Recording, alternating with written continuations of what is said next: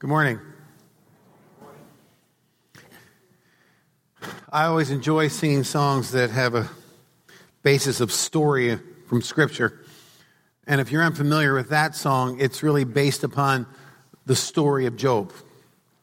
In fact, a lot of the phrases you give and take away are taken right out of the text that we're going to be looking at this morning. For those that are visiting, we've been doing a series called Life in the Trenches, and we looked at several individuals, Gideon, Hosea, Jeremiah, and this morning we're taking a look at Job. And while you turn to the book of Job, I want to begin with a word of prayer. Father God, we appreciate that we can open up Scripture together. Sometimes there's stories that we don't always want to hear, and this is one of those. At times it confuses us. Other times it inspires us. So I pray that your Spirit just teaches us this morning, and as we take this journey together in this world, may we understand that we keep our eyes fixed on you. We pray these things in your name. Amen. The book of Job is part of what is called wisdom literature. And when you look at the original language of Hebrew, this is probably one of the finest pieces of literature by the way of poetry written in the Old Testament. There's very high language skills, and there's hundreds of words in this book that are still in question. And the reason they're in question is because they are used nowhere else. This is the only place that they are used. So it's kind of like, what was really being written here? When you look at the story, we know it's a difficult story. And of course, the question we must ask is, what does it tell us about life? Now, down through the centuries, there's always been this philosophical question about evil and suffering, and the question of why. And most of the questions have been reduced down from a human standpoint. So when it comes to the Christian faith, there's two prominent questions that philosophers ask. One is, if God is all powerful yet allows suffering, he must not be a God of love. That's their humanistic, rational thinking. Or two, if God is love yet allows suffering, he must not be all powerful.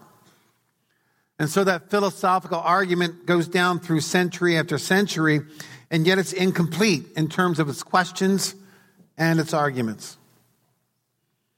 Now I want to read a rather lengthy quote from Oswald Chambers. He wrote a classic called My Utmost for Its Highest.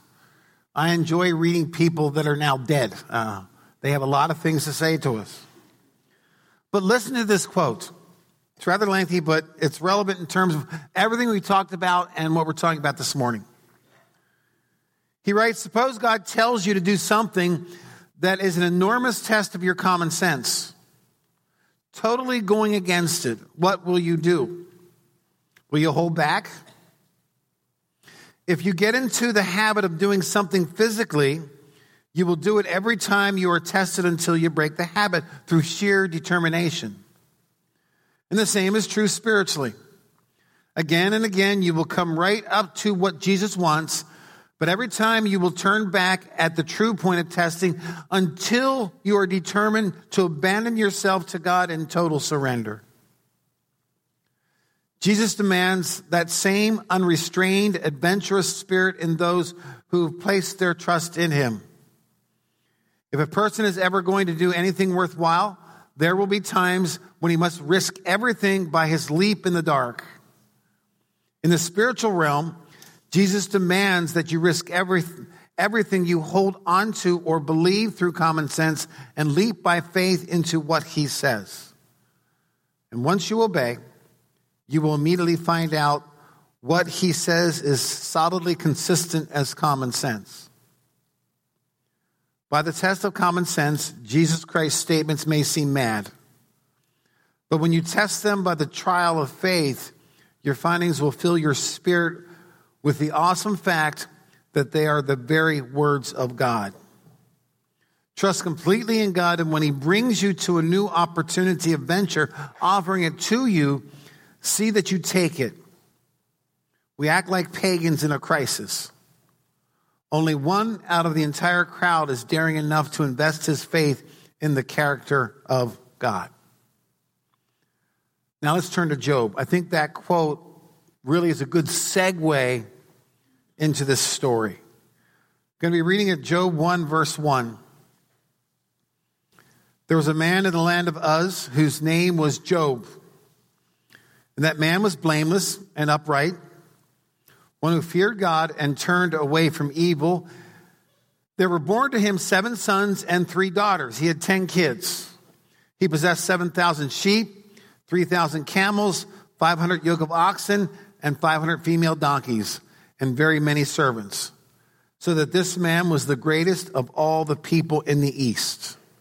Now, the Jewish had this mindset that if you had children and had lots of children, you were very, very blessed. So 10 was not an unusual number. In fact, a lot of times it's 15 and even larger. Also, Job was very wealthy, and in their mindset, they considered that a blessing from God as well. Now, think about that mindset for a moment. And then think about our mindset. What do we consider being blessed? I think about our current culture, and most of our cars are designed for what? 2 car seats, 2 kids, not 10. And if you drive one of those large, evil SUVs and haul around 10 kids in it, you're condemned because you're creating this carbon footprint on our culture that they don't want you to. Think about how in our culture, this whole blessing is reduced just to stuff rather than family, because it's so easy to end the life of a child through abortion. Now, I know all the arguments, but 98% of all abortions are done for sheer convenience. Not because of the threat of the mother, not because of the health of the mom. Think about how hard it is to adopt a child today. I mean, parentless children.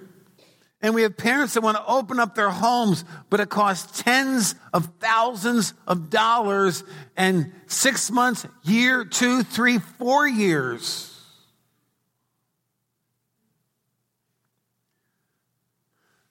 So do we view blessings in terms of family or stuff in our culture? Just consider that for a moment. Let's pick the story up at verse 4. His sons used to go and hold a feast in the house of each one on his day, and they would send and invite their 3 sisters to eat and drink with them. So what you see here is a very close family that, depending upon the given day, 7 days in a week, they'd be all gathering together for supper. And when the days of the feast had run their course, Job would send and consecrate them. He'd rise up early in the morning and offer burnt offerings according to the number of them. For Job said, "It may be that my children have sinned and cursed God in their hearts." Thus Job did this continually. Job was a very deep religious man, and he cares for himself and his family in things that mattered. Now, I think one of the lessons we can learn here is that you look at our culture and you look at what we make sacrifices for. And today, parents make sacrifices for their children in terms of sports and stuff and education and all these kinds of things. And I have to ask, what are we unintentionally teaching them about life? And do we make the same investment in terms of their souls? And what we see Job doing here is valuing his family, that he makes sacrifices in terms of their souls. But today in our culture, we're willing to do all these things in terms of all these other kinds of things. But the soul stuff seems to get left by the wayside. Okay, just kind of catalog that there. Let's pick up at verse 6. Now there was a day when the sons of God came to present themselves before the Lord, talking about angels. And Satan, who is an angel who's fallen, also came among them. And the Lord said to Satan, by the way, just note who initiates the conversation here. It wasn't Satan, it was God. From where have you come? Satan answered to the Lord, from going to and fro on the earth, from walking up and down on it. Feel the conversation Satan has with God. He says, well, I've been on reconnaissance. I've been out checking out the creation. And there's this almost smugness we see in his phraseology, in the words that he uses, kind of like looking at God saying, I'm pretty much in control. I am the prince and the ruler of this world. Verse 8. And so the Lord said to Satan, have you considered my servant Job? There's none like him on the earth, is blameless, an upright man who fears God and turns away from evil. And it's kind of like God saying, oops, Satan, you missed one. You may think you have control, but look at Job. He worships me. He has his right priorities. Verse 9. Then Satan answered the Lord and said, does Job fear God for no reason? Have you not put a hedge around him and his house and all that he has on every side? You've blessed the work of his hands. His possessions have increased in the land. But stretch out your hand and touch all that he has, and he will curse you to your face. Satan says, you bribed this one, God. In fact, the only way you can get people is to bribe them. And the only way you can get people to love you is blessing, blessing, blessing. Satan says, I know the heart of man. I know what it's really like. You take away all his stuff, he will bail on you. He will curse you to your face. Now, we are presented with this question. What is at the core of our relationships? What is at the core of our relationship with God? Do we bail when things get tough? Do we go out looking for alternatives when things don't go our way? And think about the 20th century American church. I'm not talking about the rest of the world. I'm talking about the church in America. There's a subtle belief that when life gets rough, we have this crisis of faith. And we often advertise Christ this way on our radios, in our books, in our seminars, in our movement. Come to God and you will have a comfortable lifestyle. Now, the good news is that he will transform you. But, guess what? You're still going to have the people around you that were there before your conversion. And they may get worse. You're still going to have the circumstances that exist before your transformation, and it may get worse. But let's just note here for a moment, what do we learn about Satan here? We learn several things. He's numbered with the angels. He's a creature, a created being. His dominion is the earth. His principal work is what? To accuse, to make accusations. His name, in fact, one of his many names is slanderer. Now, look at our culture for a moment. Look at our day and age. Think about how slander and accusation is a major form of communication. Think about how people today make the accusation and you have to prove your innocence. That is nothing short of satanic. It's divisive. It's violence. And if you don't believe me, let me use this illustration. Listen to any political, whatever it is on the radio or TV today. What do? It's accusation, accusation, accusation. And it's so much to a degree that I watch friends who are friends get all worked up about politics.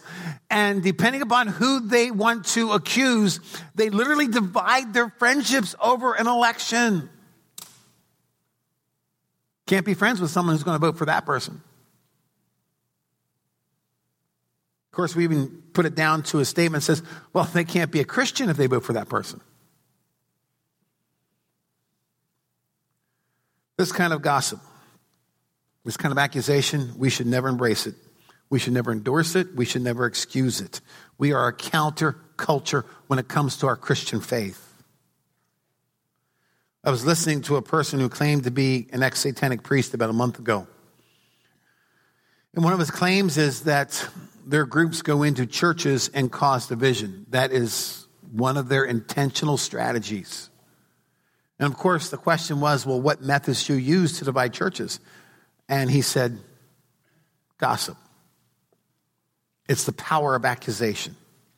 We go in, we spread rumors, we spread lies, we spread accusations, and it takes hold and it destroys the church. So I guess the question this morning is, whose daddy do we look more like? Abba Father or slanderer? Now let's pick the story up. Verse 12. And the Lord said to Satan, behold, all that he has is in your hand. Only against him do not stretch out your hand. So Satan went out from the presence of the Lord. Now there was a day when his sons and daughters were eating and drinking wine in their oldest brother's house. And there came a messenger to Job, said, the oxen were plowing and the donkeys were feeding beside them, and the Sabaeans fell upon them and took them and struck down the servants with the edge of the sword, and I alone had escaped to tell you. So a lot of his wealth was taken that day. But imagine this conversation. So he just heard that he just lost everything. And while he was yet speaking, there came another and said, the fire of God fell from heaven and burned up the sheep and the servants and consumed them. And I alone have escaped to tell you. And while he was yet speaking, you see what's happening here. There came another and said, the Chaldeans formed 3 groups, made a raid on the camels, took them, struck down the servants with the edge of the sword, and I alone have escaped to tell you. And while he was yet speaking, there came another and said, your sons and daughters were eating and drinking wine in their oldest brother's house. And behold, a great wind came across the wilderness and struck the 4 corners of the house, and it fell upon the young people, and they are dead. And I alone have escaped to tell you. So in these 4 conversations, he literally lost everything in a matter of 60 seconds. Then Job arose and tore his robe, shaved his head, fell to the ground, and worshipped. Very interesting response. And he said, naked I came from my mother's womb, and naked shall I return. The Lord gave, and the Lord has taken away. We sang about that just before the message. Blessed be the name of the Lord. And in this, Job did not sin or charge God with wrong. Now I want to go through a few lessons, and I want to write the lessons as if Job was here. I want to put them in the first person, as if Job was telling us this. And here's the first. I think Job would tell us that I recognize that everything I have is the Lord's. We talk about this. We sing about this. We dedicate our children to this. Next week, we're going to have a child dedication that really kind of says that same thing. In our marriage vows, we commit to each other and God. But think about how we choose then to live with conditional commitments. Now, you've heard me say this before, attitude's everything. Of course, Paul's attitude we find in 1 Corinthians 10, verse 31. So whether you eat or drink or whatever you do, do it all for the glory of God. And we have to understand that attitude's a choice. It is not something that is imposed upon us. If we have a bad attitude, it's because we chose to have a bad attitude. In our American culture, it's so easy to ride the tide of current political correct emotional wave, where attitudes are byproducts of what we choose to take in. And we have to understand that there is a lot of pressure to influence our attitudes. There's a lot of misinformation. There's a lot of partial truths. Even in this story where one of the persons came down and their rendition was what? Well, God sent this fire down.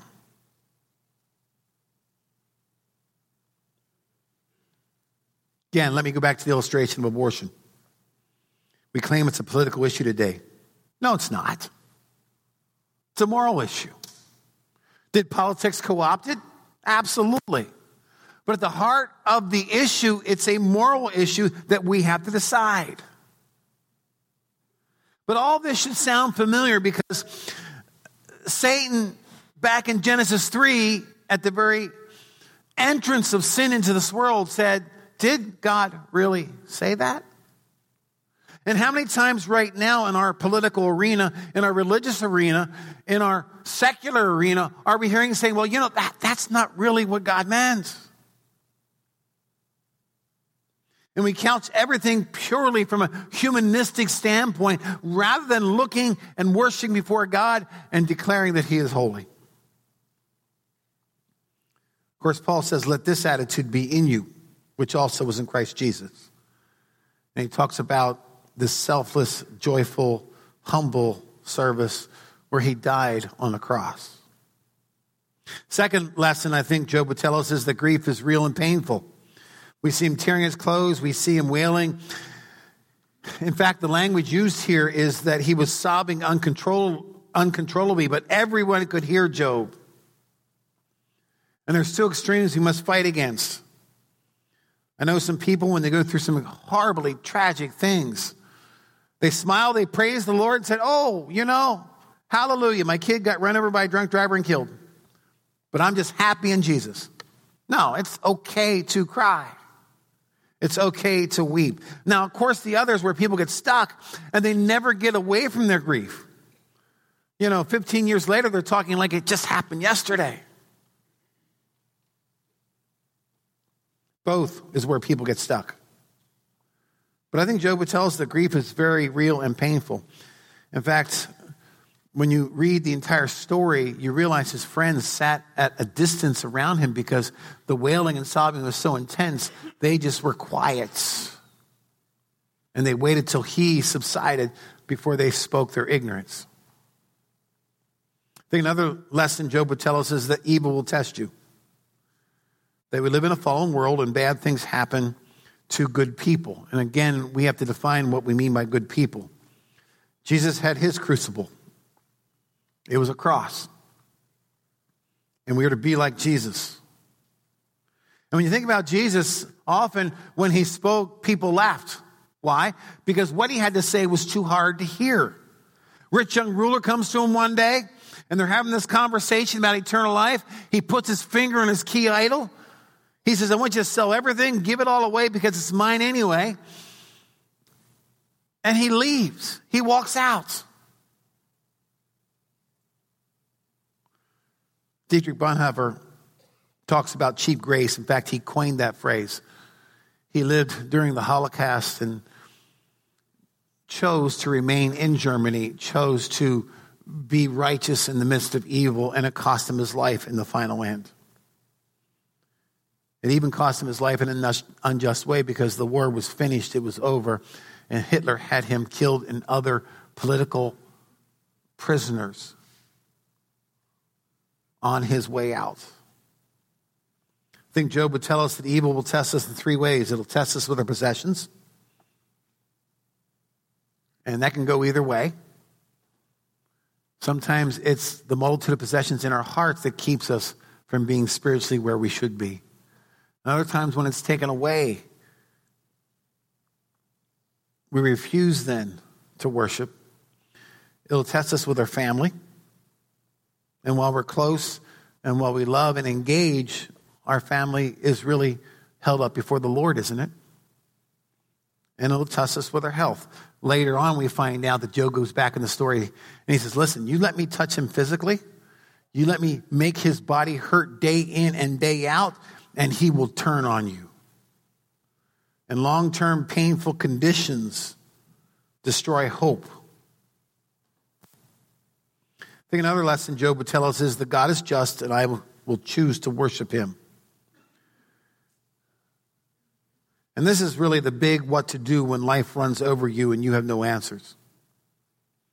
And why is this important? Because we're designed for worship. And who we worship will come to our rescue when life falls apart.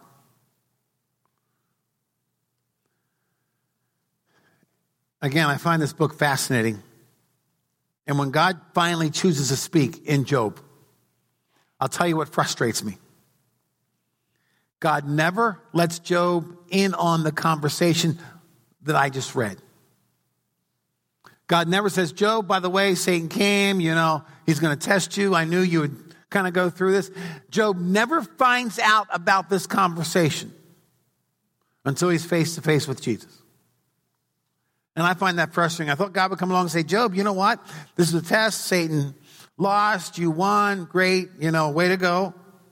But he never lets him in on what happened. He never gives him a reason why it happens.